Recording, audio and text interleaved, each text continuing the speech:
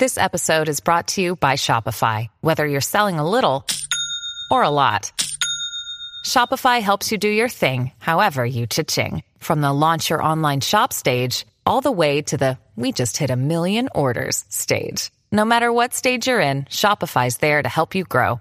Sign up for a $1 per month trial period at shopify.com/special offer, all lowercase. That's shopify.com/special offer. Da da da da da da da! You sound insane. You realize that? Yeah. The whole world gone crazy. Are you seriously? Yeah. It's showtime. That's First of all, right off the top of the show, before the theme song, the Grammy-nominated theme song, by the way, fades out. Shout out to Red Foo. Shout out. I had to apologize to the listener because it took me about a week to mentally prepare myself for tonight's conversation. But I feel like I'm in a good place now. I feel like I'm in a place where I can come and talk somewhat rationally about the movie of the week tonight, and that's a big step for me. So you've completed 7 model Megazords now, so you feel I have assembled multiple models and painted. Crap. I just realized I saw the wrong movie. I went to see Big Bad Beetleborgs. The VR Troopers movie is actually pretty awesome. So don't make fun of VR Troopers, because I was on Team VR Troopers when most of my peers were into Power Rangers, but that's okay. And by the way, I was wondering why I was an outcast, and which was more prophetic, like now everything's VR with Samsung and all that stuff, exactly. and Facebook and Oculus Rift and all that stuff. Nothing. We just still don't have Megazords yet, so I think history will be kind to the VR Troopers. Maybe you don't, but the rest of us. Why hasn't that been tried to be rebooted yet on TV? VR Troopers. I feel like the kids of today are just naive enough to really be into VR Troopers like we were.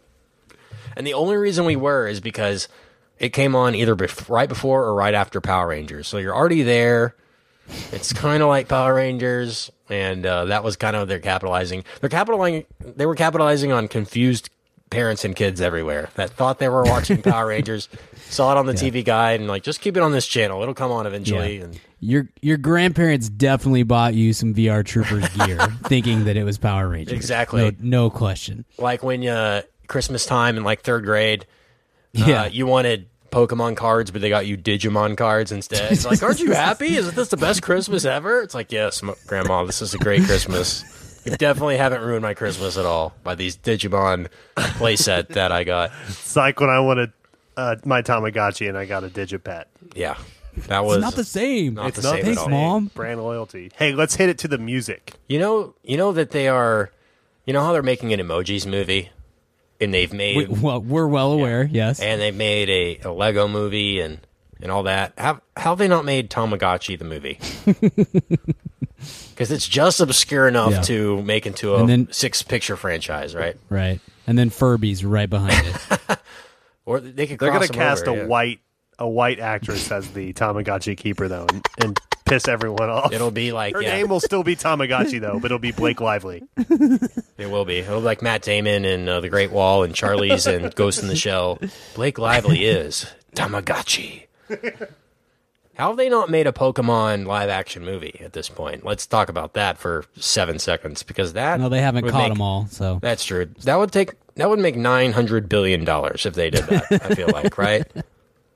Somebody should just have made a documentary last year when Pokemon Go was a thing and just turn that footage into a movie of some sort. That was a thing for about a week and a half. I remember that. Everyone was into angrier. I've never felt older and been angrier at society than I was for that 2 months. You know, when we were all like, wow, all these people are actually out and enjoying nature and doing things. Maybe this is good. And then it only took a week for people to decide, I really would rather stay inside and sit down. So I'm not going to do this anymore. That did not last at all. But here we are, talking some 90s stuff tonight, I guess, and throwing it back to Power Rangers. You got your Doc Martens and your Jinkos on? We're not throwing it back to the original Power Rangers. There's actually a reboot that we will be discussing. But I vividly remember seeing the original movie, Mighty Morphin Power Rangers, in the theaters and being very excited for it. in my first or second grade year or something like that. But I'm sure there are kids that feel the same. Maybe some parents out there listening to the show right now that took their kids to it, parents that maybe grew up on it and maybe passed the torch down that way. I don't know if kids even like Power Rangers anymore, but that'll be a part of the discussion this evening. And we have a guest joining us a little bit later to dive into Power Rangers and all that it provides. So I'm sure that conversation will be good. Mm-hmm. But before we do that, we have a bit of house cleaning. And tonight on the house cleaning docket, we have an announcement that involves the winner of the first annual Mad About Movies March Madness Madness. And so, Brian, drum roll, please. Well, first of all, set this up. Don't give away the winner right now, but set up the past few rounds since the last time we talked about it. So we started a couple weeks ago. I think if we do this again next spring, we'll maybe make it a little bit of a shorter go of some sort. It worked really well. I think we learned a couple things, so we'll figure out an even better way to do it next year with whatever subject we decide to do. But so for a few weeks, we've been letting you vote on our website, madaboutmoviespodcast.com. We set up a bracket. There's a great episode that we did 2 or 3 weeks ago. There was a lot of fun to put together where we kind of went through all the basketball movies that have ever existed and seeded them 1 through 32, and then we had a bracket and let you guys vote to pick the winners in several rounds and whatnot. We got down to the Final Four this last weekend, just like the real NCAA tournament, which is for basketball, just in case you didn't know. And late last night, we crowned a champion. So our Final Four, Kent and Richard, our Final Four were Hoosiers, the number 1 overall seed. Cool. White Men Can't Jump. Coach Carter. The reboot or the old one? White Men Can't the old Jump. one. I'm assuming the new one, the reboot will just jump straight to the top of this list immediately as soon as it comes out. Starring Will Forte and Kevin Hart. Yeah. Yeah. 100% going to be Kevin Hart. Can't There's wait. no chance it's anyone else. So Hoosiers, White Man Can't Jump, Coach Carter, and Space Jam. Space Jam upset Hoosiers in its Final Four matchup. Went on to the final game matchup, whatever you want to call it, against White Man Can't Jump that beat Coach Carter pretty handily. Are you guys ready? Have you all looked at the result? I'm not. I'm coming in blind on this. I couldn't Great. figure out the bracket fight thing. It's good. It's good, yeah. It's a big promotion for our show. Anyway, so it wasn't the best. Anyway, in a stunning upset that I believe we all called 3 weeks ago, Space Jam has been crowned the best basketball movie of all time. Yeah, Question, it was a pretty decent. It was close. It was a close game, but Space Jam. They have Michael Jordan. You know, he's the most clutch athlete of the decade. So he pulled away. So, question for you, Brian, because I didn't look at the things. Yes. Last time I made a promise regarding the perfect shot was against what, Airbud or something? It was against Semi-Pro. It was semi-pro. Semi-pro. Yeah. Who won? Semi-pro, Kent man. So Semi-pro Kent gets won. to pick a movie. I get to for me pick the movie of my choice. that I have to review. Prepared to do a Semi-pro solo. went on a major Cinderella run. It knocked out Love and Basketball in the first round, which was a 2 seed. It then took out Dirk, a 3 seed, in the next round, and it was ahead of White Men Can't Jump for a good long while. I may have slanted the voting by voting every 5 minutes just to make sure that didn't happen. I could not stand for this. This is any like when longer. Rick Pitino's a 10 seed and he goes on a run. See, this is the proof that it wasn't a sham, because the listener would have voted for Nowitzki, because that would mean they get to choose the movie. The fact that Semi-Pro won means I get to choose it, so I guess they just thought it was a better movie. So, Well, wow. I stand by hating all of our listeners, so My long-standing hate has been proven true. continues. Yep, I continue to be right. So thanks a lot, guys. Gosh, this is going to be tough. I have any movie I want that Richard has to do a solo episode on, solo review. Oh, the possibilities are literally endless. I cannot wait to come up with what I'm going to come up with. I'm accepting suggestions now at Kent Garrison on Twitter. Just at me, shoot me a Snapchat or something. If you've got a movie you think Richard should review on his own, how about we just have him watch Now You See Me again solo and just talk about that? That'd be good. No, regarding the other stuff, you know what? I'm willing to bet that over 95% of the people that voted for Space Jam haven't seen Space Jam since it originally came out. There's no way. There's no way. It I does think not more than hold anything up at else, all. In this any bracket proved we're pretty popular with the millennial crowd because there's no one over our age that voted for Space Jam. There's no chance. And we get a lot of tweets from angry Get Off My Lawn listeners who are like, if Space Jam wins, you should just burn this whole thing down. I'm like, I kind of agree with you, but yeah, it is what it is. I've watched Space Jam a bunch over the last couple months because my kid has gotten into it recently, and it's not a good movie. But I can definitely watch it over some of the others that were winning along the way. Like Air Bud is terrible. I would put down Air Bud if I could, but Space Jam, I can handle it. I'm not horribly angry, Kent, that Space Jam came away with the win, in spite of the fact that it's clearly not that good of a movie. Have we discussed the Space Jam reboot with LeBron James? That really is happening. I think they're shooting it this summer. Gosh, why is that happening? Why? Money. I know why it's happening, but yeah, because it just won our bracket challenge, our March Madness bracket. So clearly, there's a market for it. That is true. Wow. Well, that was fun. I love this voting thing, this bracket thing. I think we should carry this over. Maybe other genres. Maybe do superhero movies, do horror movies in the fall. I really like the interaction and the discussion we got off the air with the listener. And the emails and things like that. So, thank you to the people who voted, and congratulations, Space Jam, on your victory. And that was very Gordon Keith of you right there. Yeah, and since you won, you will forever be enshrined in our opening theme song. So I'm going to get right to work on that, putting Bill Murray's quote in our theme song, and forever it shall live. That's literally all I'm going to do. Okay. So, other housekeeping notes. We have some donators to shout out really quick, Brian, I believe, or something. We don't have any We don't have any donators at this moment. No. So that only means one thing: time to donate. MadAboutMoviesPodcast.com. Yeah. If you want to hear your name, donate. And shout out. Hop on, donate on the website, and if you're interested in being on the show, you can email us, and we'll let you know what the level is for donation for that, and we'd love to have you join the show, like our guest dads tonight. Yes, and one more housekeeping note. Actually, two. We have our Back to the Future shirts are going fast. I think we only have a few more in certain sizes, maybe one in each size left. Seriously, those are probably never going to get printed again. So if you like Back to the Future, you like the show, you want to rep the show at your local con or something like that and meet the Mam Fam all around the country, do that. Great way to support yourself, support the show. It's like donating to the show, except you kind of get a t-shirt in return. So it's kind of a win-win. And we have some pins coming out soon. Pins that you would put on a backpack or a jacket or, a tuxedo if you're getting married. And they're going to have Mad About Movies logo and some other cool stuff on there. So stay tuned for those in the coming weeks, and those will be on the website at a very affordable price, I'm sure. Yeah. And we will DJ your wedding if you want. Like, there's a price, but we'll come out and do a live show at your wedding. Richard will just shout foul things at you, but yes. Rick, Kent, and I will have a good time. So, let's move on, guys, and let's hit a little bit of movie news, rumors, Brian, and rumblings. To be fair, I don't shout things. I just play Pony 600 times in a row. But guess what? Everyone will think it's the best wedding. It works. It works. You play what? Pony by Genuine. Oh, Pony. I thought you said Tony, like Tony.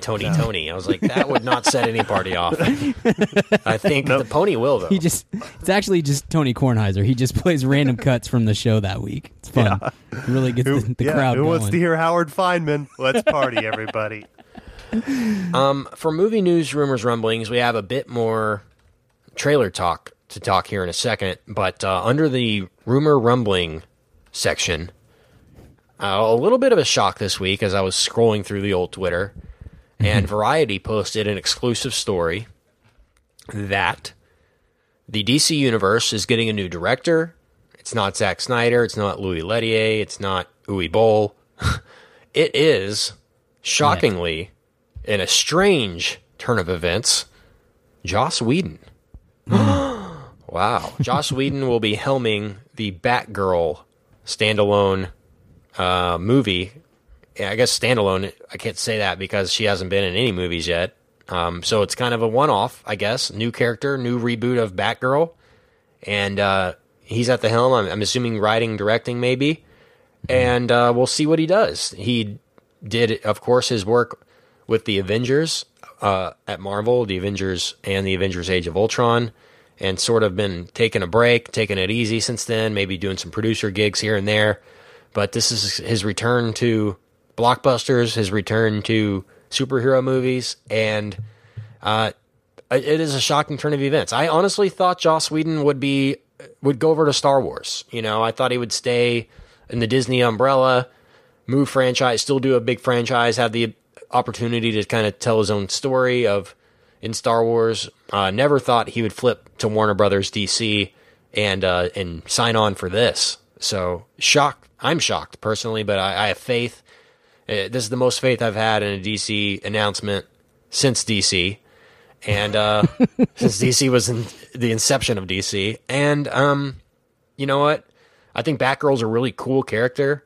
If they can get like Brie Larson or somebody to do it, actually she's Alicia Captain Marvel. Silverstone. If they can get, Alicia Silverstone. If they could get, trust me, I don't know, Emily Blunt as Batgirl, or maybe somebody younger. I don't know.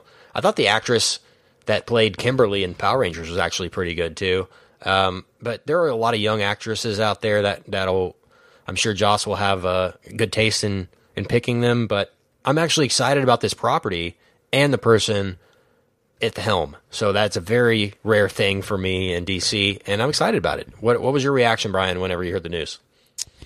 I'm excited because I love Joss, and I'm with you. I think that character, there's something that can be done there that's a lot of fun. I'm surprised on both sides of it. I know that Joss had a not so great time with Disney and Marvel with Age of Ultron, and so I think for him to come over to DC and do this, he's definitely going to have complete and total control, at least on the writing and the directing. He can put his vision to the screen. Now, you know, it remains to be seen what kind of influence the terrible decision makers of DC and Warner Brothers will have on this after it's all said and done. But I certainly have more faith in this than I would in any other property coming out of DC. You know, it doesn't change my view on DC as a whole, because as I've said multiple times on this show, like, the only way to do that is to make 3 good movies. Like, give me some actual movies that I can sit through without groaning and rolling my eyes and wanting to be anywhere else, and then we can talk about whether or not you're making the right decisions. This movie would come out in like 2019 at the earliest, probably. So we're gonna get 3 or 4 more movies between now and then, and I don't really anticipate any of them being particularly good. So I guess you can look at this as maybe DC is turning the page and they're going in the right direction. But I also find it kind of ironic that we've spent the last, 5 to 8 years with DC, with them just bowing up to Marvel for no reason, and trying to start a rivalry that doesn't really exist because they can't put anything out that's competent. And to the point of like their own director coming on stage and saying F Marvel and getting a chant going and this sort of thing. And now I forgot. It's just amazing. That was Snyder at Batman versus Superman premiere. I remember that. No, it was Ayer too. Oh, I can't remember Snyder too. Right, Yeah, you're right. Ayer did it, and it's just like, dude, why? Why are you doing this? This is not not helping anyone or anything. And then this movie comes out and it's trash. Such a backfire.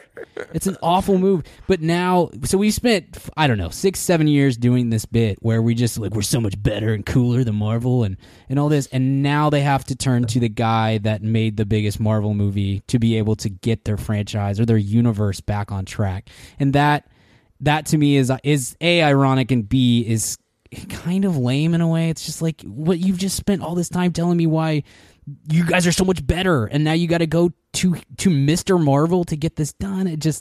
It kind of reeks of you hope that it reeks of where we've made some bad decisions and we're now turning the page, but you kind of, I can't believe that that's happening until I actually see it come to fruition. So, but it's Joss, and I love Joss, and I'm excited to see what he can do. I would kind of like it for him to not do it, because I don't want anybody involved with DC at this point. But maybe this is the turning of the page. RB, you got any thoughts? Yeah. What about you, Richard?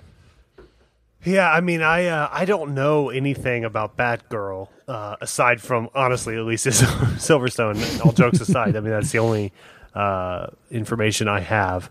But I do know Joss. I mean, Joss makes good popcorn films, and obviously with his sort of attention to feminism, it'll be cool to historically with Buffy, and then just that kind of everything in his work. It will be cool to see him do a female focused superhero, because so far, we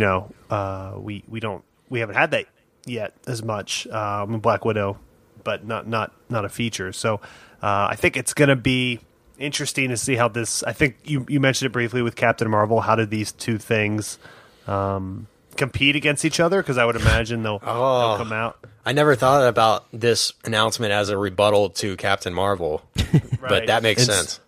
Right. So it's interesting. I mean, look, DC is in a place where, well, first off, how jacked is he willing to get? Is Joss willing to get? Because he's a little doughy last time I saw him. So obviously he's going to have to tighten it up. He's going to have to tighten up. Yeah, and I assume Ronda Rousey will be playing Batgirl. That's pretty sick. Or Charlotte, Ken. That one's Charlotte Flair. Yeah, that one's for you, Ken. But I don't know. I mean, Joss has made weird stuff before that. He's not like a perfect director. He's not batting, but he bats about 90%. So I would think this would be good, but the infrastructure leads me to believe that it could mess up. But I have high hopes. As with all DC things, they're the only characters I know. This isn't one, but at least I know the name, so I assume it could be cool. But we'll see. Yeah, maybe it'll be a cool trailer.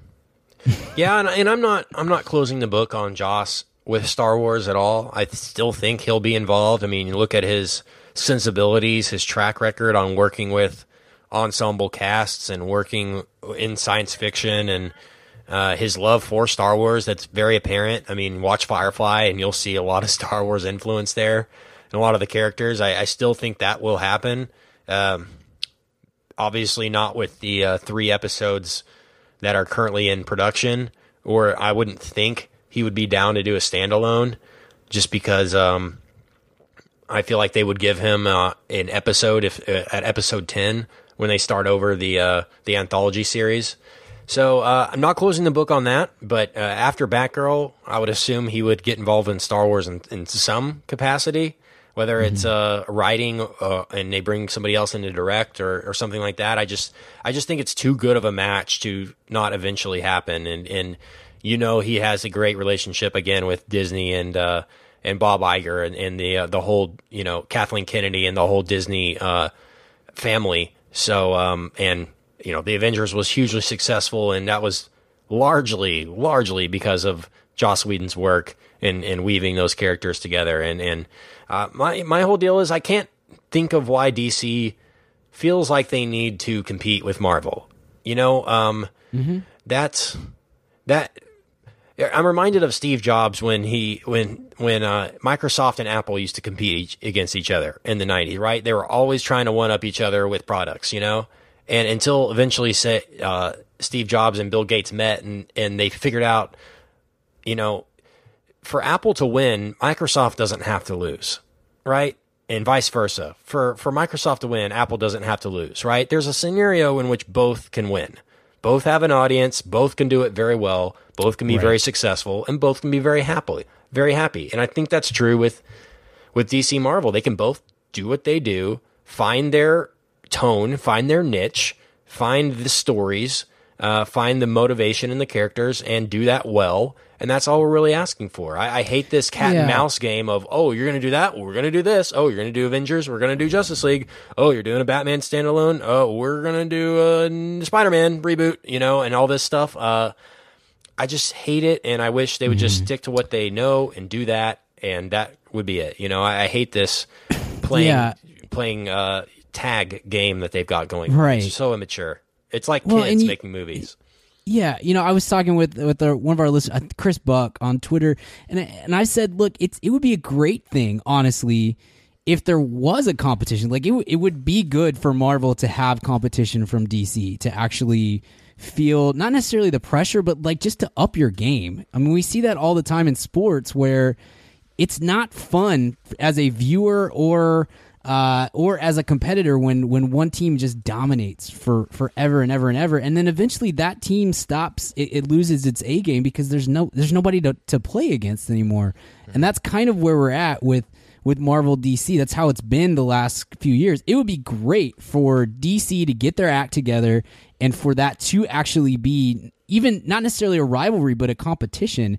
But you have to do it in the right way. And that's been part of the problem this whole time, is that DC has just been gung-ho on creating a rivalry and just bowing up for no reason when you're not doing anything, you're not putting anything on screen that's actually competitive, that's actually pushing Marvel in any sort of creative way. Like, I mean, we saw that with Batman v Superman and Captain America when Batman v Superman moved into Marvel's slot, and Marvel's like, okay, well, that's fine. And then eventually they had to back out because it hasn't been a real rivalry. So I would love for it to be in some ways, but it's not. So maybe this is the right step. Maybe this is the first step in that direction to becoming competent as a studio, but we can only hope. Would love that to happen. It's a step in the right direction as far as talent acquisition goes.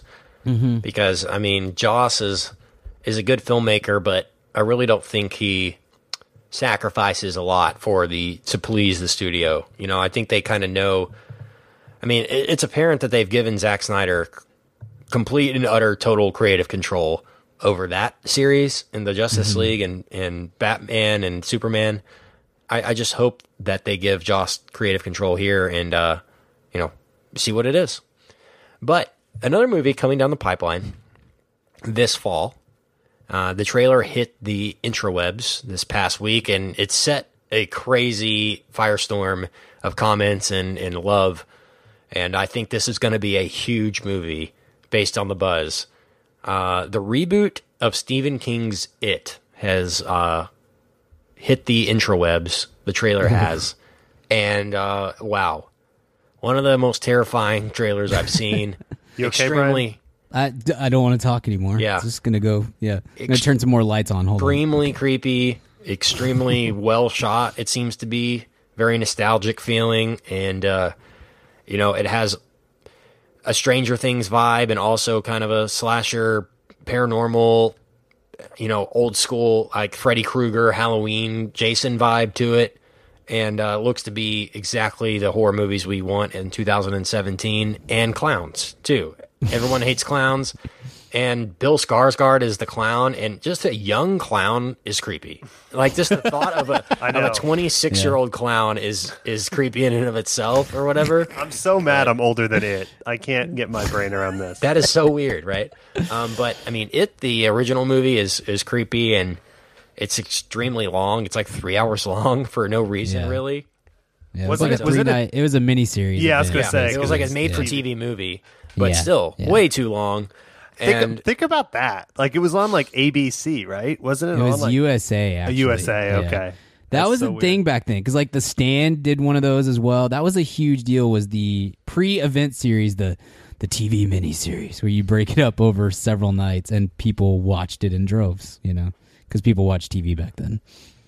Yeah, they don't do that anymore, that's for sure. I don't.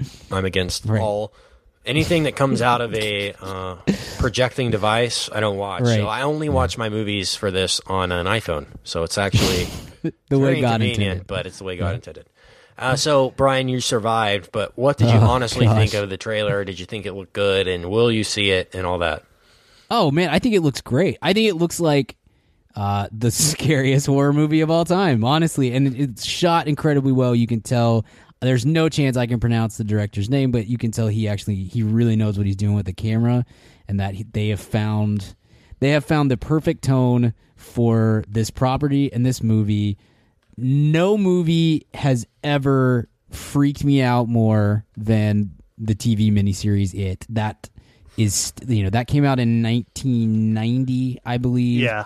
And so I was 7. I probably didn't see any of it until I was 8 or 9. And I feel that that's like a clear line of demarcation in my life. Like, everything changed that day because it's the most horrifying movie. And you know what? That it's not good either. Like it's not a really it is a TV movie, and so it's not particularly well made. It's just creepy because the source material is incredibly creepy, and it involves a bunch of kids getting eaten by a clown, which is horrifying in and of itself because clowns are terribly freaky. And dude, this trailer, I had to like.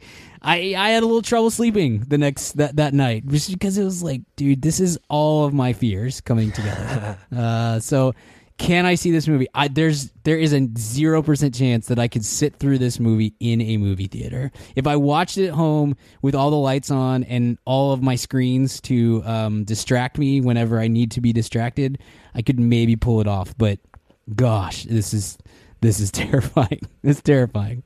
Richard?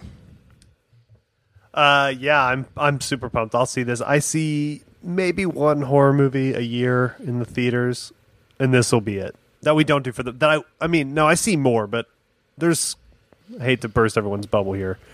There are movies that I see just for this show that I wouldn't see otherwise. So I see one horror movie on purpose. Normally, there's about one a year that's interesting. So we might have two this year if you count Split, but I don't know if you do. But this looks spooky. I think so too, and like I said, from the buzz alone, I think this broke a lot of records on YouTube for horror movies. Yeah, and this is going to be one that's going to probably dominate its opening weekend, and I can't wait to talk about it on the show and see if it lives up to the hype, because the hype is real right now, 9 months out or whatever we are. Right. So excited for that, and we'll just have to see. So, speaking of excited, let's talk Power Rangers. Move on, take a break, let the sponsor do their work, and we'll return with a guest and talking Power Rangers. Hey, man, fam, question for you. Do you own a small business, or are you a boss? Are you looking to hire awesome people, but you just can't find somebody to fill that role? Well, let me tell you about ZipRecruiter.com. With ZipRecruiter, you can post your job to 100-plus job sites, all with one click. In fact, over 80% of jobs posted on ZipRecruiter get a qualified candidate in just 24 hours. Find out today why ZipRecruiter has been used by businesses of all sizes to find the most qualified job candidates with immediate results. That's why ZipRecruiter is different. Unlike other job sites, ZipRecruiter doesn't depend on candidates finding you. It finds them.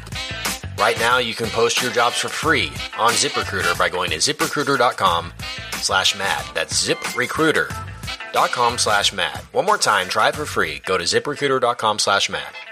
Thanks to ZipRecruiter for supporting this episode of the Mad About Movies podcast. Hey, what's up, ma'am, fam? Kent here. And yes, if you're hearing from me, you know it's time to talk about Blue Apron. If you haven't tried out Blue Apron by now, what the heck are you even doing? Blue Apron is the #1 fresh ingredient and recipe delivery service in the country. They deliver fresh meals straight to your door. All the food is fresh, it's sourced from local farms, and there's no wasted ingredients. I've been a Blue Apron subscriber for a long time now, and they have still, to this day, never let me down. There's tons of variety. Some featured upcoming meals include summer vegetable and egg paninis, soy glazed pork and rice cakes, skillet vegetable chili with cheddar drop biscuits, holy crap, and garlic butter shrimp and corn with green bean salad. So take it from me. Try out Blue Apron now. Go to blueapron.com/mad. That's blueapron.com/mad. Get 3 meals on us for free. Nothing goes better with a movie than dinner. So check out Blue Apron. blueapron.com/mad. Blue Apron, a better way to cook. So we are joined now by a guest, Kyle McNevin. Hey, Kyle, what's up? Not too much. How you guys doing? Good. Good, man. Excited to talk about Power Rangers. And again, I've been delaying this for a week, but we're finally here. If you've listened to the show, we're going to ask you just a few questions just to get to know you and your movie sensibilities. First question, right off the top. Have you seen Now You See Me? So, funny story. I actually saw Now You See Me 2 before I saw Now You See Me 1. So I have that's brave. So I just watched Now You See Me 2. Well, I was going to watch Now You See Me 2 and ask my roommate if that was possible, if I'd be able to follow it, and he just laughed and said, "Yeah, sure, you'll figure it out," kind of thing. How did and that? I watched it. It was pretty bad, and so I had no choice but to watch the first one and realized I had wasted 2 more hours of my life. So Wow, I have committed the full time into that franchise. You will never get that back at all. I wonder how the twist ends when if you've seen the second one and then you see the first one. Like, will it make any sense to anyone if you've seen the second one first? Absolutely not. It's the Mark Ruffalo part of it. Yeah. Is horrible for the whole movie. Then at that point, when you know he's a agent the whole Right. time, and then the first one. Oh, come on, spoilers! Oh, Okay. Jeez. If you're Oh. listening to the podcast and you haven't No. watched it by now, you kind of deserve it. I think. Well, yeah, it's actually in our mission statement to ruin Now You See Me weekly for people. So, fit along, Save your along time. with Don't that. watch Now You See Me. The public And did you service get- announcement. It's got to be tough. Kyle's Richard here. It's got to be tough coming down off 2 Woodies to just 1, right? It's definitely a move. That's what she but, said. Ayo. But All right, yeah, that was silent. It was an experience, I guess is the best way to put it. It was an experience. You're correct in that. Well, that is good. Glad you survived that, and glad you survived the Power Rangers screening. Well, let me just say right off the top, you know that if I say that, this is going to be fun. Let me just say, I'm not against this at all, this idea. I'm not against rebooting Power Rangers. I'm not against Power Rangers in general. I think there's a place for them in kind of the zeitgeist of, you know, growing up. And it's a great transition from, you know, early childhood cartoons to like, you know, more PG-13 level stuff. It kind of is in that medium. And I think it's fine on TV. I think that's kind of its audience. I think it's been very popular for 20, 30 years on television. And there was a movie that I mentioned earlier in the show that came out in the 90s that we all liked as kids, but no one really cared that much about it. They don't think they made a sequel or anything like that, and it kind of killed Power Rangers as a big blockbuster franchise. I think they went away with the Mighty Morphin Power Rangers at that point, and they came with the Turbo Rangers and the Space Rangers or whatever different series that they had. To me, this is very comparable to Ninja Turtles, right? In a very similar kind of way. It's a very similar franchise to Ninja Turtles, but to me, Ninja Turtles has such definable characters that really you relate to as a kid. I don't ever remember relating to Jason as a kid. I don't remember relating to Billy or Zach as a kid. I don't know their qualities. I know Billy was the nerdy one, and that's about it. You know, they were colors to me. They weren't personalities. Well, they're subtle with the racism too, like Black Ranger's black. Right, the yellow was the Asian. Yeah, that was in hindsight awful, and it was like you don't need to be teaching kids that stuff. Like the subtle racism is not good at all for subliminal. Like, how did no parents just be like, "We're not watching this"? Why? I'm not telling you. You'll find out later when you're an adult. You know, It was a simpler time. yeah, It was a simpler we time. just let our kids do whatever back then. It's fine.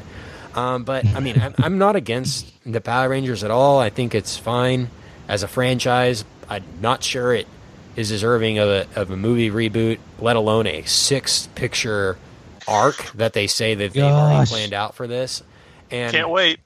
and I hate the we're doing 6 movies before we've even made one, and before we even know if the first one's good, we've got 6. You know, they made that mistake with Fantastic Four, and look what that happened. You know, they were saying they've got a trilogy planned out and all this stuff, and look what happened to that. It's the director won't even work anymore, barely. So this was, as a movie, perfectly acceptable for what I was expecting, I guess.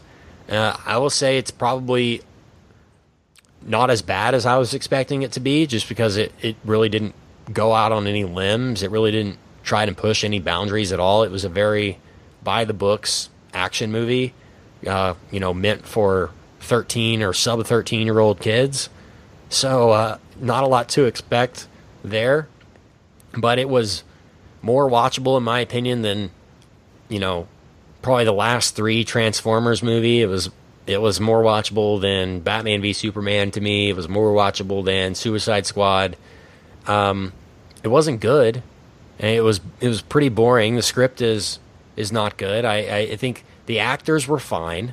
I think they would have been better if they had a better script, and the director was fine. I don't like the look of the new Power Rangers suits. I think they look terrible. I don't know why anyone would sign off on that. Be like, yep, that's the design. Like the new Ninja Turtles is the same way.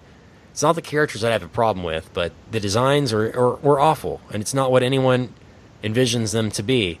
It's like they said, all right, let's take the original Power Rangers from the 90s. We're going to dip them in glue, and then they're going to roll around in glitter for 7 hours, and that's going to be the costume. There's nothing timeless about it. It already looks dated and tacky, in a sense. And the Zords look like every other robot I've ever seen in Hollywood on screen. There's nothing original about the production design in that sense. But, I mean, this was perfectly kind of acceptable, mediocre, blah kind of a movie. And I wasn't excited about it going in, wasn't excited about it coming out, but during the movie, I didn't hate myself, but I didn't enjoy myself. I was actively had my eyes open and was watching the screen. Like, that was my experience watching this. Zero thrills, zero pizzazz. That's really all I can say from a general perspective. But Brian, where do you fall on this? I'm a little bit older than you guys, and Kyle, I don't know how old you are, but I'm assuming you're a little bit younger than me. I have no nostalgia for the Power Rangers whatsoever, and I kind of suspected, and after having seen the movie, I feel like it's been proven true that I think you kind of have to have some of that to really be able to enjoy this movie. I'm with you on part of what you said, Ken. I'm with you in the fact that I'm not opposed to this movie's existence.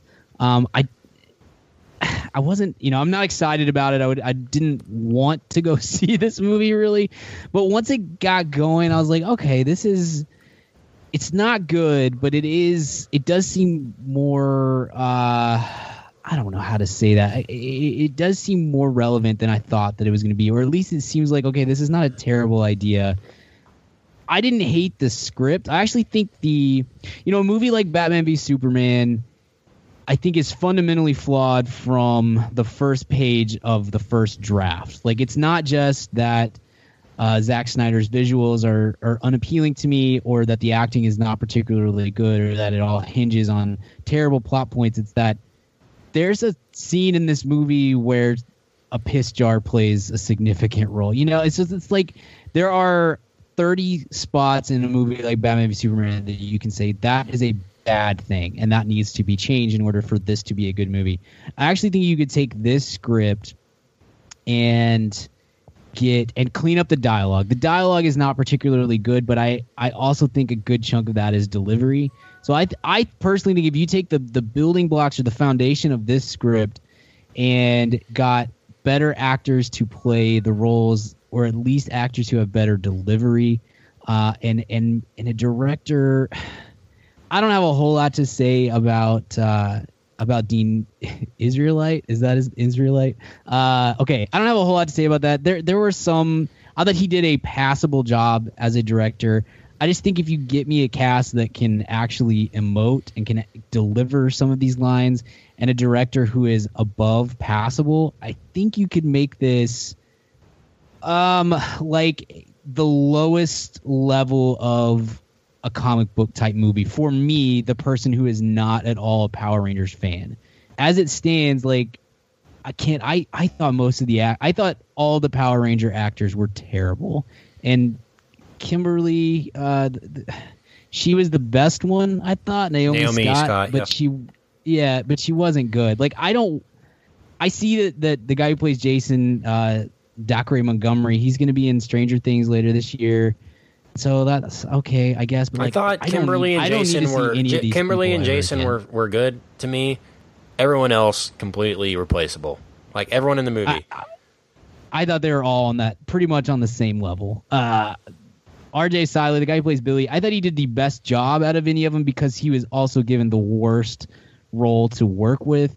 Making that character some version of Asperger's is a really terrible choice, like borderline offensive. If you're not going to, portray it in an accurate sort of way, it just becomes a crutch instead of. Anyway, I'm rambling. I apologize. I think this is a bad movie. There are moments that got me to where I felt like, okay, this could have been better. This could have been decent if we could have done this, and this. I could have enjoyed it if we could have had a cast that actually knew how to act. And I think the last, I don't know, right up until the point, there's about a 20-minute sequence before they actually get in the suits that I was doing everything I could to stay in my seat, because it was cringy and painful for me to be in. So, look, I have no emotional attachment to these characters or this property whatsoever, and I just feel like that's maybe going to be a stumbling block for anybody who doesn't have that sort of attachment. Like, it just isn't going to appeal to the non-Power Ranger fan of which I am a part of that group. So I've talked forever. I apologize. Yeah, let's go to Richard Kyle. No, go to Kyle. Go to Kyle. He's our guest. You go, man. Okay, so I am like 24, so I did grow up with the Power Rangers, but I have to say it doesn't help much with what was going on. All right. And so it isn't just y'all.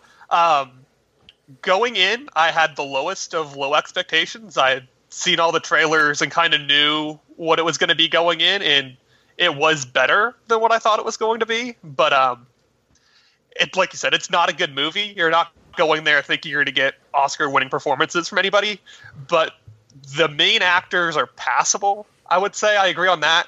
I think R.J. Seiler's the best actor. If anybody saw him in Mural and The Dying Girl, he's really good in that, but then you're not given much, I think, script-wise on there. And I think the movie had some moments, like we've all said here so far, that it thought it was going somewhere, and you kind of thought, oh, this has some momentum, it's building on some good things, and then there would be 3 or 4 sequences in a row where the movie gets derailed a little bit and it gets a little unfocused, and you really didn't know what the purpose of the movie was going to be going in terms of what you were going to see. Was kind of what I felt like while I was watching it. Mm-hmm. I agree, director-wise, Dean Israelite was fine. I think he's the replacement level director, I guess. I saw his other movie, Project Almanac, and it's kind of in the same thing. It's a teen movie about time travel, and it's another script is uneven.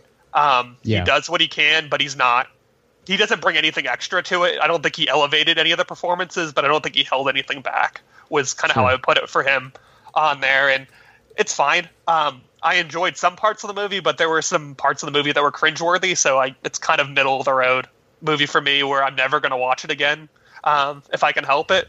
But I didn't regret going, I guess would be the best way to put it. So that's kind of my general thoughts. Yeah. Richard.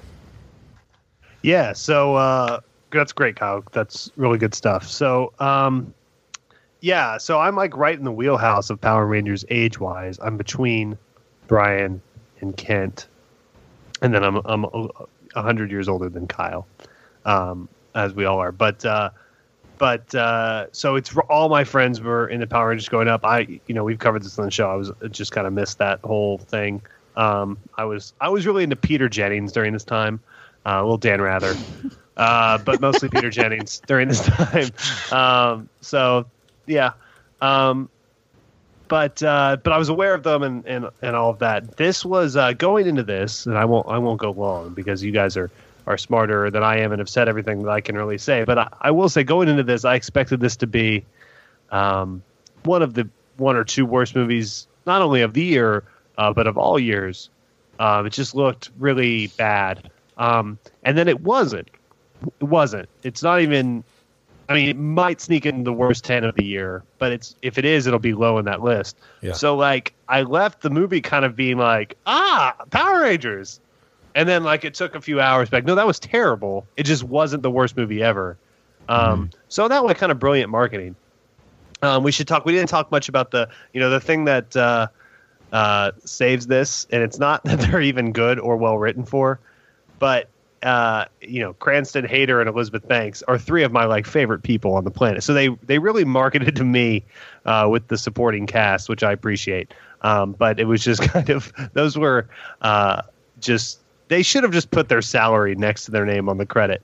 I think would have been keep getting them checks, guys. That's no shame in that. But yeah, this is a honest to God, for a preteen kid, this is probably better than like Allegiant or whatever those movies are, right? Sure. I mean, it's it's better than that. So like, if my 11-year-old was like into this for a few weeks, I wouldn't be the most bummed. And so. Another rave review from Richard Barton. But if my 11-year-old was into it, I wouldn't be the most bummed. Richard Barton.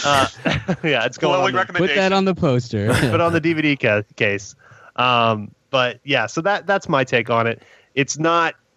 If you told me they're making a Power Rangers movie in 2017, you know what it reminded me of? Seriously, and I mean this with the utmost amount of respect and derision I can say that with. It reminded me of a better version of Fantastic Four. Yeah. It's a very similar look and feel, a low saturation, gritty style that the Chronicle style.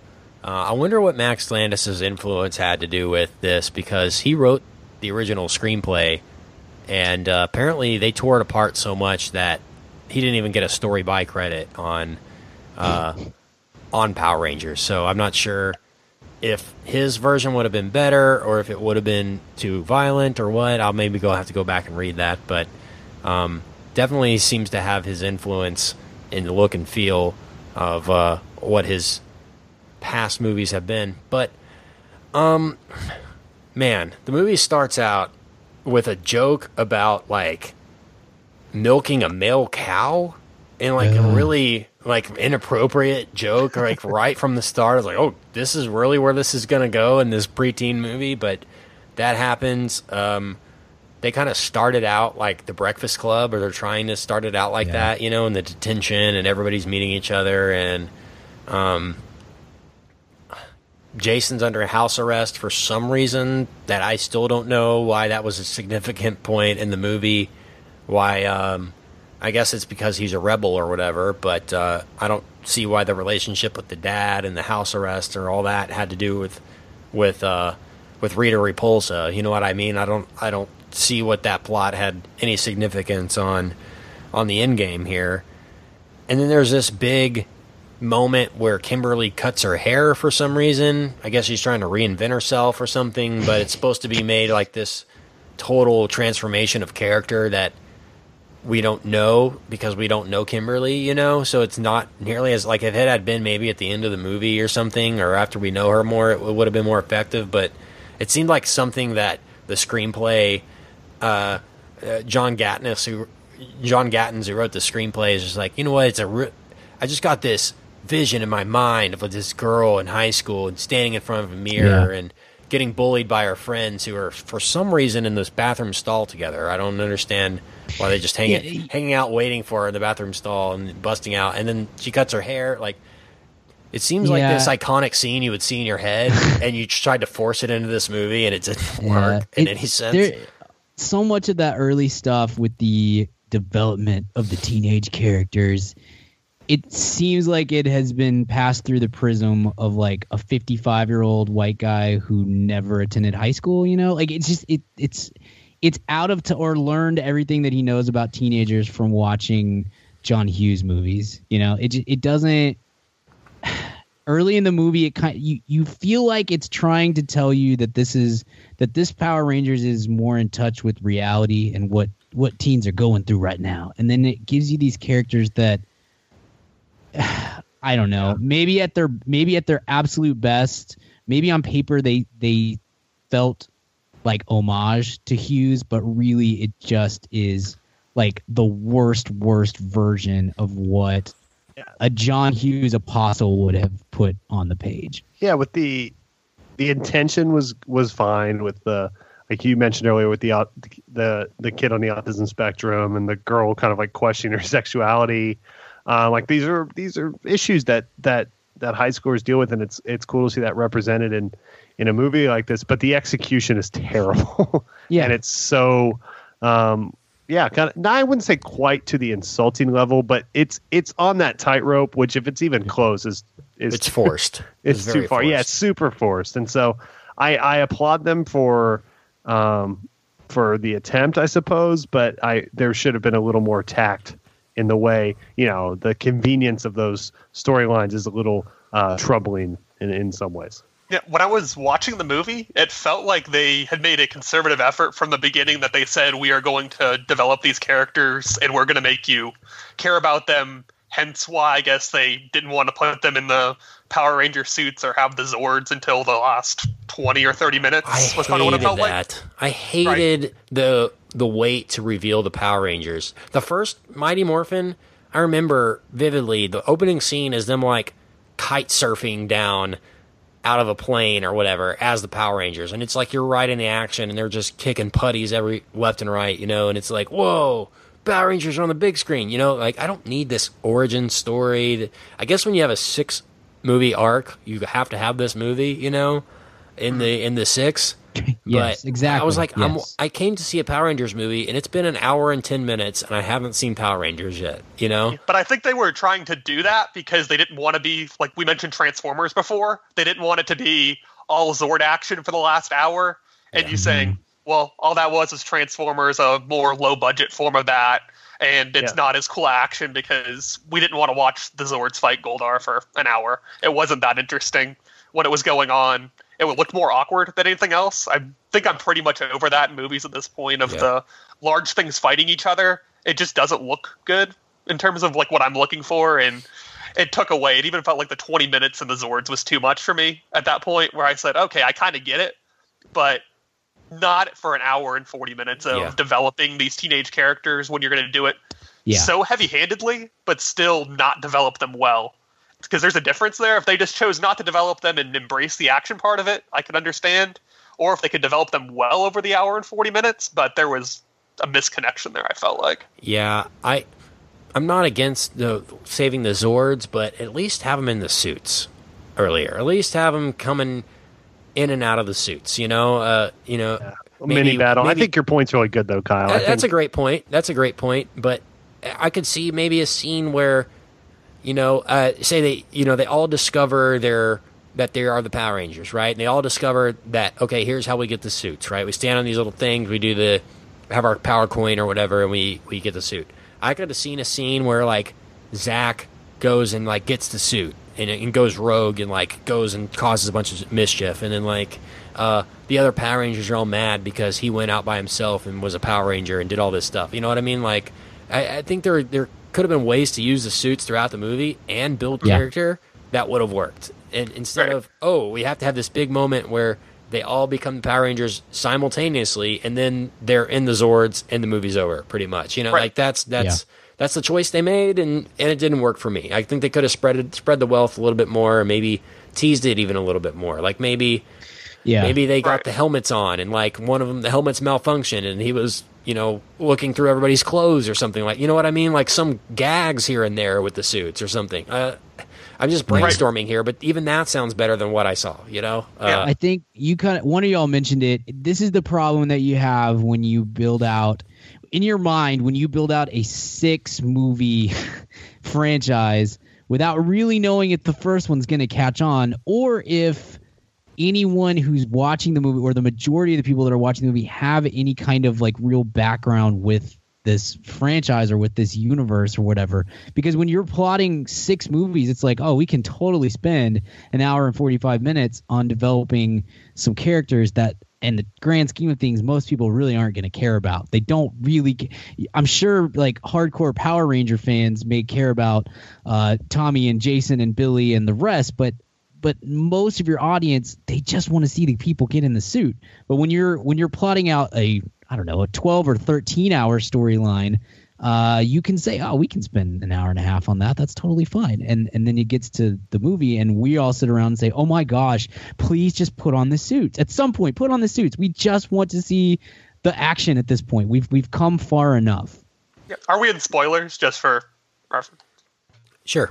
Yeah, if this can be Get it. spoiled, if it can possibly be spoiled. Hey, they turn into Power Rangers and they all fight at the end. Yeah. But Well, going back to just the silly trope of having Billy die for 10 minutes to make them turn into Power Rangers by coming together was seen a mile away. Nobody thought Billy was dead. It's that typical thing you see in movies, and I understand what they were trying to get at, of them trying to all be selfless and then they can become Power Rangers. But it just wasn't well done. There were parts of it that I could understand where they were going with it, but I wanted to ask you guys, because I couldn't even really understand what was going on, is the Pink Ranger storyline of what her big secret was. I think she shamed somebody. Yeah. So she's a bad That's her person. that's her thing. She held on to that. She couldn't tell anybody that she'd apparently passed around someone's nude picture. I mean, once we got to that point, like, you kind of expected, I murdered 3 children before I moved to this town, or something like that. No, it's just that I'm the meanest person that I know. That was rough. I mentioned, like, that's the 20 minutes, Kyle, where you said both the two things where I was like, are you serious? That is what brings them together ultimately? And then, boy, Billy drowned in about 8 seconds. Like, that is the quickest drowning in the history of the world. And he supposedly has some sort of super. I mean, I know they're just gestating their brand new superpowers, but he's some sort of superhuman. He literally was in the water for 12 seconds and he's dead. He's dead. I was borderline just like, I'm out at that point. If I was locked in, maybe I could have carried through without super rolling my eyes and wanting to leave. But that was almost a bridge too far for me. Yeah. Because one of the things I thought was weird is I think this movie had a rating problem because it was PG-13, right? Yeah. Is they were appealing to younger audiences, I felt like, with the Power Rangers, and I saw plenty of young kids there. So I felt like, especially with that Pink Ranger storyline, where they had the problem was they were trying to explain this concept of what she was doing without putting it out there.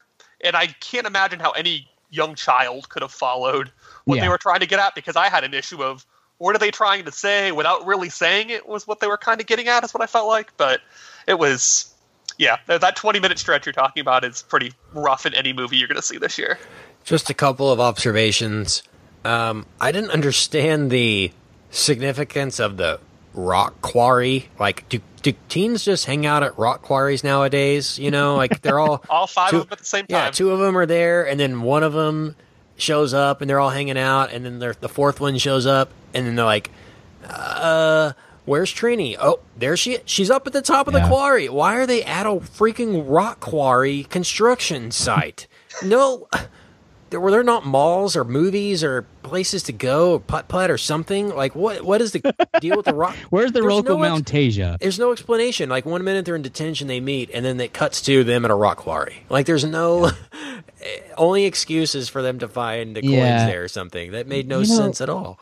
It's kind of a problem for me too. And I hope when people listen to the show, I'm typically not the nitpicky type of reviewer. Like, I will sprinkle magic movie dust into just about any movie and move on. But it's a real problem to me that that they make such a big deal out of detention for these fine, young, upstanding young people, and only 3 of the 5 are actually in detention. And they kind of call it out as the movie goes. It's like, oh, you two wouldn't get that because it's an inside joke that we got from detention. And you're like, why didn't you just have them all be in detention? Why would that have been such a bridge too far? I know that comes across as nitpicky, and I apologize, but it's little things like that where you're like, why didn't somebody clean that up? Why didn't somebody take the foundation of this script that's not so bad and just say, hey, what if we made them all be in detention at the same time, instead of having Trini just climbing on a mountain for no reason? Well, we could try that. It's just these little things that take your movie from being that take away from it. Just all you have to do is make it a passable B- kind of movie, and we all walk away saying, oh, that was better than I expected, and there really isn't too much to complain about. And instead you have these little blips, and you're just like, why did you do that? Why couldn't you have figured out that this would have been a better way to do it? I have one minor nitpick, and this was just me as a sports fan and knowing how this goes on. So there was the scene where Jason goes to the school for the first time after his accident. You guys remember that scene? Kind of. And he looks in the trophy case and his jersey is already retired for some reason. Right. Yeah. But he failed. Weren't they making fun of him that he was like, that he lost the championship or something, or that he was like the worst quarterbacks? Didn't somebody say that? I think it was that he couldn't play in the championship. He couldn't play. He got hurt injury. or something. Yeah. But his jersey is retired in the trophy case that he's I didn't walking notice by. that. I did not notice that. I saw it in the trophy case. I didn't like put two and two together though. That is funny. So he's this hero, but everybody hates him. That makes that. And then he had that scene walking around town, going to Billy's house, where it was the OMG Jason Scott. Everybody was saying was again. It was there were some of those scenes that you can't really look past when you're trying to look at the movie as a whole. So.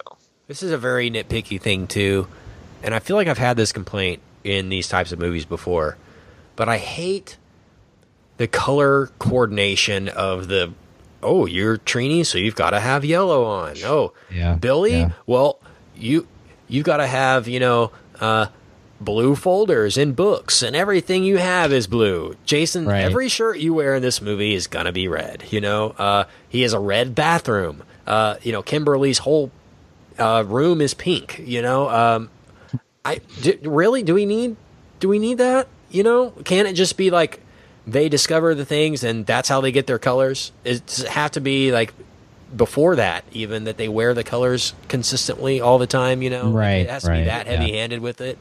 I mean, that was the joke in the series too. Was that these 5 teenagers are all hanging out together for 150 episodes, all wearing the same colors as the Power Rangers, and nobody figured this out the entire time that these might be Power Rangers. Well, any point. It would make sense if you became the Red Ranger, and then all of a sudden red is your favorite color, and you like to wear red from then on. That would make sense to me. Not that you wore red before, you happen on a red power coin, and then you're the Red Ranger. Does that make sense? Like, you would think it would be vice versa. Like, you would happen on the power coin, and then that would inspire your love for the color red. Like, it's the complete opposite. I think we're kind of dancing around the main issue with the whole thing. And Kyle, you kind of touched on it a little bit, is the lack of identity is what really sinks this thing. Because at the end of the day, this movie and this universe is based on a TV show that I think this show started in the States in 1993. So I was 10 years old. And at 10 years old, I was like, this is really cheesy and stupid. And I know some people really dig that, and they appreciate that kind of storytelling and the campiness of it and all that. But you have to acknowledge that is the case. Like, it is super cheesy and campy and absurd.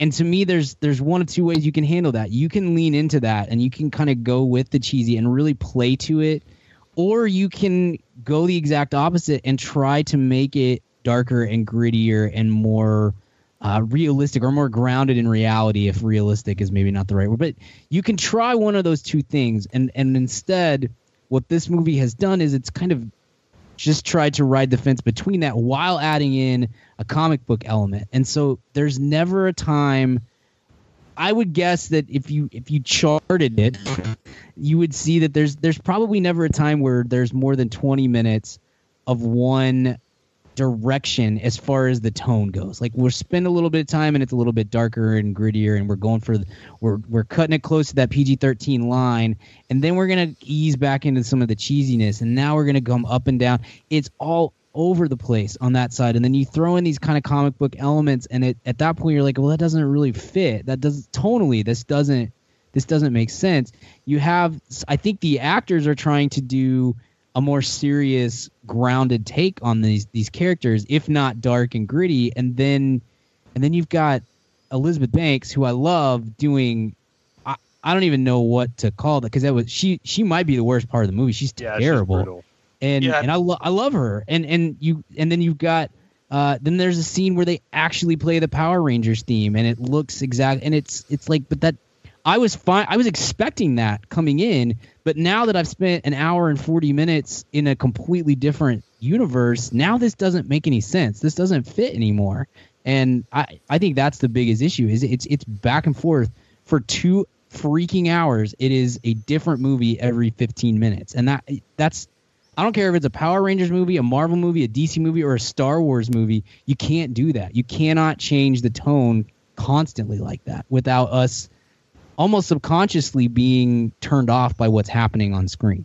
It looked like they just refurbished the set from the 90s version of Lost in Space for this movie, right? It just totally. looks... The actual ship, I guess their headquarters, or what did they call it in the series? I know this headquarters had a name in the series. I can see the building in my mind's eye where it wasn't like in a rock or cave or anything. Like, it was an actual building in the TV show. For some reason, I liked that better. But I kind of liked Zordon, how they had the kind of, the different blocks or whatever that made up the face. I thought that was a cool way to go about Zordon rather than just a face projected there, like it was in the original show. So I like that creative choice. When Trini starts to spill her powers to her family and her mom says pee in the cup, I was like, we're really going to get a piss jar in this movie? It's one thing I was hoping that my superhero movies would be without is more jars of pee. That almost happened in here. Another pet peeve, guys, and Transformers is very guilty of this. The outer shirt. Anyone know what I'm saying? You're in an end of the world scenario. You've got a t-shirt on, and you've got this flannel that's unbuttoned that you're running around, and you keep it on, and it gets super dirty. And for some reason, you never ditch the outer shirt. You know what I mean? Every bro, character. I get it, man. I wouldn't ditch my Bardigan for anything. Somebody needs to put together a special Kit Garrison movie where it's just file folder scenes of people running around with outer shirts. Kid just dies. Yeah. I cannot stand that. I mean, put him in a freaking t-shirt. God, why does he have to have some accessories? It's just so obvious that it's some set. Some costume designer. It's like, oh, this will look cool. It's stylish if you have your flannel on it. But you can have a sweater. You can have a sweatshirt. It can be tied around your waist. Well, yeah, it's the end of the world, and I'm fighting putties. I don't need this thing tied around my. And it stays on the whole time. Oh, I hate that. Hate that crap. I thought it was stupid how the only way to defeat the putties was the German suplex. Remember that? That was the only way to defeat them, was to do the suplex. The Brock Lesnar suplex is the only way to defeat the putties.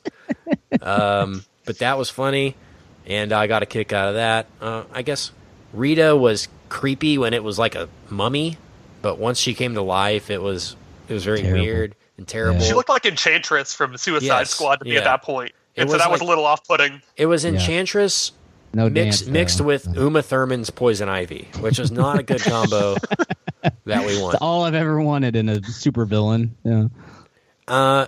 Did they just throw Billy off a cliff? Like, is he dead? Does he die? And they just chunk him off a cliff. Like, well, he's dead. And they just throw him down there. You know what I mean? Did that happen? Well, they know he can come back to life, so I guess that's what they can do. It's like, that is no concern at all for your fellow Power Ranger. Guys, I don't know if you noticed, but I couldn't tell what was this movie sponsored by Krispy Kreme? I could not. There was no. I could no direct. Shipley's, but yeah, it was either Dunkin' or Krispy Kreme. I think it was Krispy Kreme though, if I remember. There was only 2 or 3 scenes set in a Krispy Kreme, and only the main plot and big climactic scene of the movie takes place at and around a Krispy Kreme. But I could be wrong there. And what a early 2000s company to throw at the middle of this Krispy Kreme, it's just so weird and random and that's the most desperate product placement I've seen in a long time. Was the gotta say that might have been Elizabeth Banks' best scene though, when she's eating the donut in the Krispy Kreme while the world's being destroyed. Yeah, that was one of many. The Zords themselves, I already said, looked so dumb.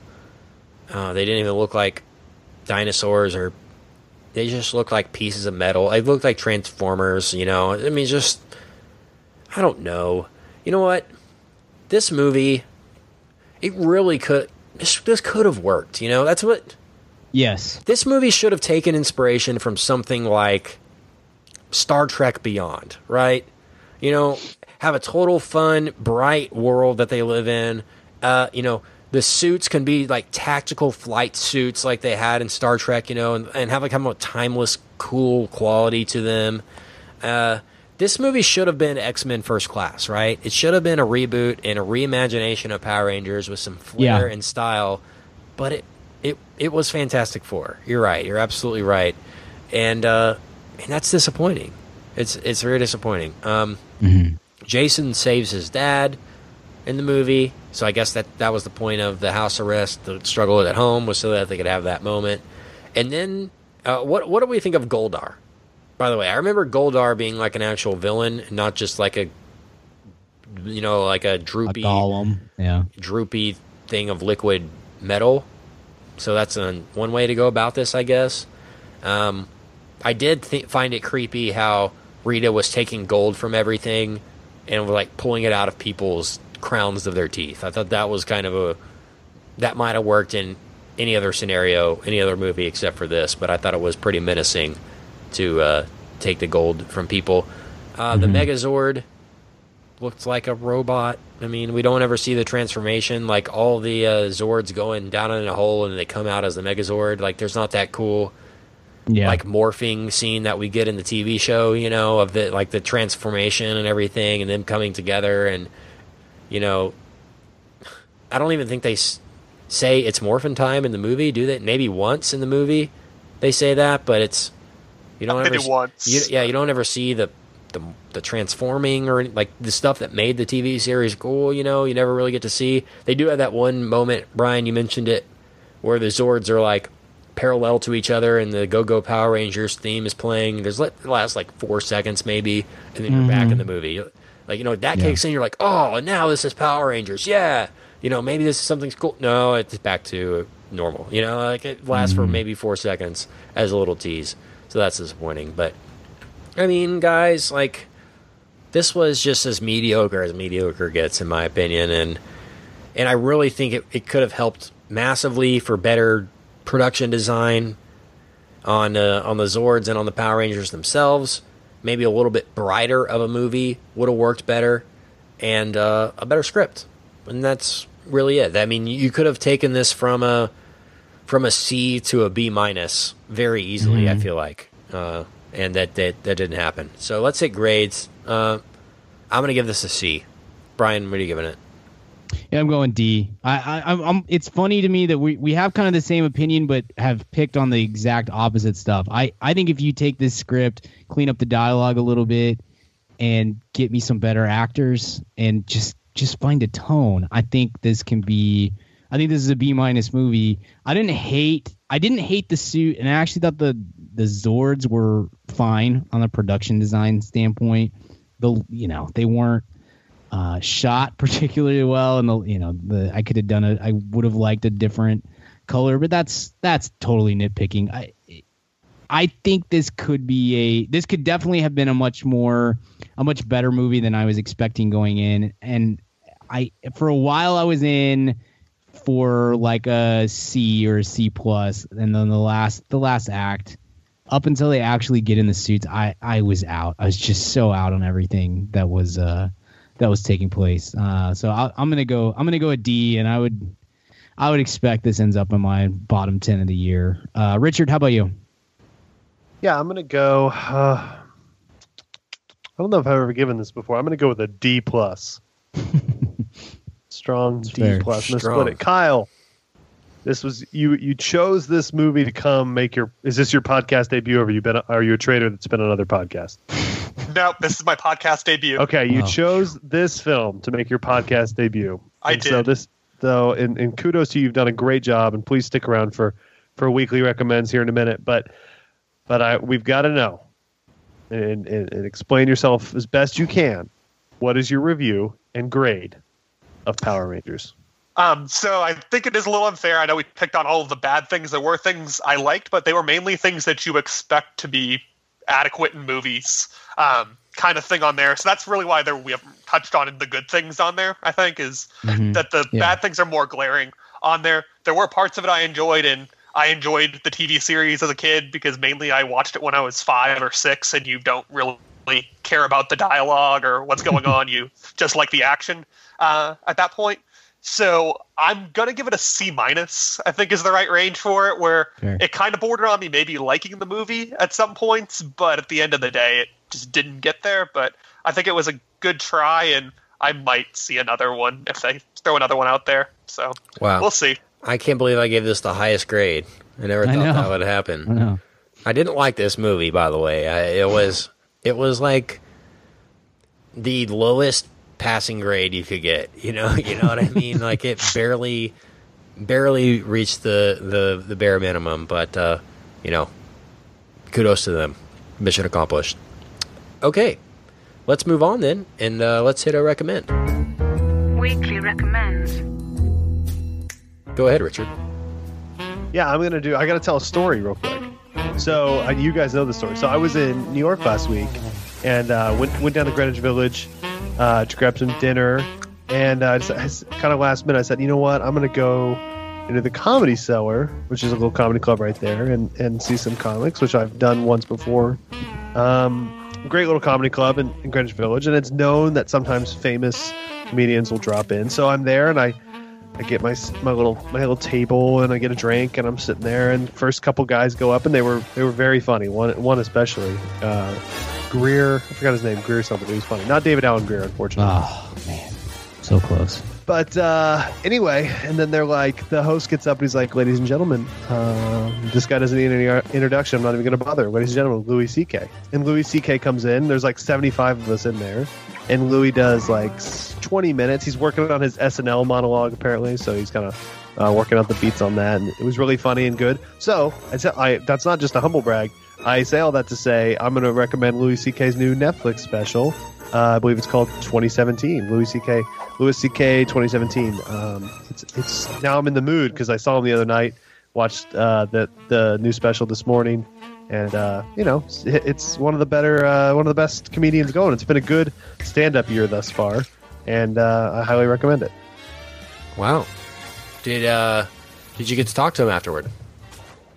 No, it was in and out. I mean, gone. I think those guys do spots all over the city, so he's probably heading to like Caroline's or one of the other clubs. I think they just drop in and do 20 and then get in a car and go to the next spot. So no, he didn't linger or anything. He did kind of look at me, and you could tell it was like really enjoyed. He's a listener. Yeah, gotcha. I really enjoyed Richard through the looking glass, and it was just kind of that unspoken kind of thing. That's so funny. I toasted him. Richard and I, we saw him together a couple years ago. Second time. It was actually. It's funny, Richard, the timing, because when you and I saw him in Dallas, that was the show before he went and did SNL in New York. I think he hosted for the first time he had hosted. And he did a lot of the same jokes that he did for us then on SNL that weekend. So that was cool to see some of the jokes that he worked out on us on SNL. So maybe the same situation will happen again. Very, very, small world. And, it's funny how things come around again. And who would have thought that would have happened? But cool story. And, man, he's so talented. I'm excited for his Netflix special and all that. Very cool. Good recommend. Brian, what's your recommend?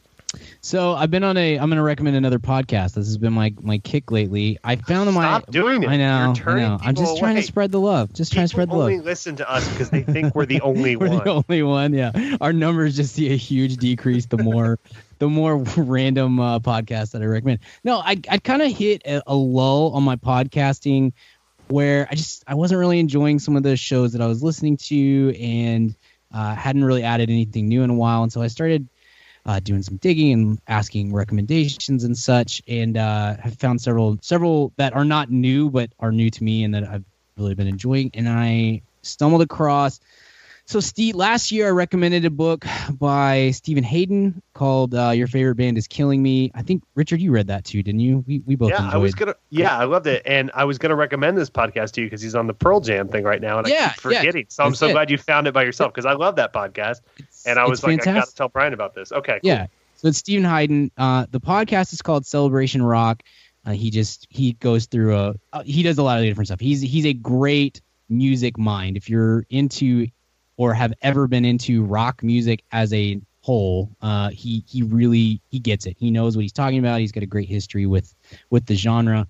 But currently he's in a series called Vitalogyology, where he's going through Pearl Jam's career It's a 7-part series. So the first 5 were on specific albums. So he did a whole podcast on 10 and then another one on Versus and on down the list. And the one that was released today, I haven't had a chance to listen Human to. Clay. Is on Human Clay, which is one of Pearl Jam's lesser known albums. But no, this one's on Riot Act and Binaural, and it's kind of a double. And then the last part I think is going to be like all of their albums of the last decade and such. It's great. I'm a huge Pearl Jam fan. Kent, I know you are too. We went and saw Pearl Jam together a few years ago. I know that Pearl Jam is not the most popular band, especially probably with our listeners, and that's fine. I don't care about being cool or anything. They are a very interesting band, and they have the fact that they've been doing it for 25 plus years, having come out of a scene that has been dead and gone now. Like the genre has changed so significantly and aggressively that they are really kind of the last holdouts from that era and have progressed in so many different ways. I think my point is, even if you don't care about Pearl Jam whatsoever, it's really interesting listening. He gets different guests for every album that they go through, every episode, and talks a lot about the history, the making of the music, what it stood for then, what it stands for now, things like that. And I think, to me, the most interesting part, and Richard, you maybe can speak to this too if you care to, but because I know you're not a huge Pearl Jam fan, I think that's the most interesting part of the whole series is that Hayden himself, at least in the heyday of Pearl Jam, was not a Pearl Jam fan and actually was, hated them, kind of thought they were posers and took the Nirvana side of everything, which I was kind of in that camp too for a while. And so it's interesting to hear him now go back and talk about 10 with new eyes, and look at it from a different perspective with history to help guide and whatnot. So I've enjoyed it a lot. They're each about an hour long, and it's great listening. He's a very good podcaster and interviewer and very talented guy. And so again, even if you're not a Pearl Jam fan, I would totally recommend it. The podcast itself is called Celebration Rock, and the series that he's in now is Vitalogyology. I should say I don't like Pearl Jam, but I don't hate them. I want to like them really badly, and it just doesn't mesh with my ears. And I always think of them the same way I think about beans, like brown beans. I want to like them because I like to like everything food wise. I would never want to be a picky eater, but I just don't like the texture of beans. So, but I try them like every 3 months, hoping that they'll latch on, and then that's how I am with Pearl Jam. I can't get there yet, but one of these days I'm gonna eat some Bush's beans and listen to 10, and it's gonna be a mortifying but great day for everyone. But Kent, what's your weekly recommend? Well, just to comment on Brian's. I liked Pearl Jam growing up. I liked some of their songs, but I didn't become a fan until my later years. So I started to really listen to their albums. I think they write great albums rather than great singles. And I saw the Cameron Crowe documentary, Pearl Jam 20, and it's really good. Fantastic. And that'll make anyone a fan who's not already, or at least respect their journey and everything. So that's a recommend. But Celebration Rock, also a great album by the Japan Droids. That's worth checking out. Sure. And that's no lie. That's what it's named after. That's what it's named after. Is it really? Yeah, he's a big Japan Droids fan. That's a good indie punk rock record that you should check out if you like rock music. Celebration Rock is good. But speaking of rock and roll, my recommend is very similar to this. It's a documentary on Netflix, and I remember seeing this in high school and being kind of blown away and never really had seen a documentary like this. It's Metallica, Some Kind of Monster. It's about Metallica sort of in transition, after Jason Newsted, the bass player, left the band, and before Robert Trujillo, their current bass player, was in the band. They were going through a lot of turmoil. They didn't know if they were even going to be a band anymore. They were working on an album. Saint Anger, I think, was the album they were working on. And it's just kind of an observational documentary. There's no narrator. There's no interviews, really. It's just kind of the fly on the wall of them at the studio and them in this weird time in the band. And it's about 2.5 hours long, but it's a very informative way of how bands operate. I mean, they had to bring in, a therapist and everything so that they would talk to each other and work through things as a band and a business. And people don't realize that. Rock bands they're corporations. They have headquarters and they have employees and they have merchandising and branding and marketing and social media and all this there's so much that goes into making a band work, you know, and it's a really, really cool behind the scenes look at that. It has hit Netflix now. I'm really excited that it has. I went back and watched it, and it's worth your time. They do a follow-up.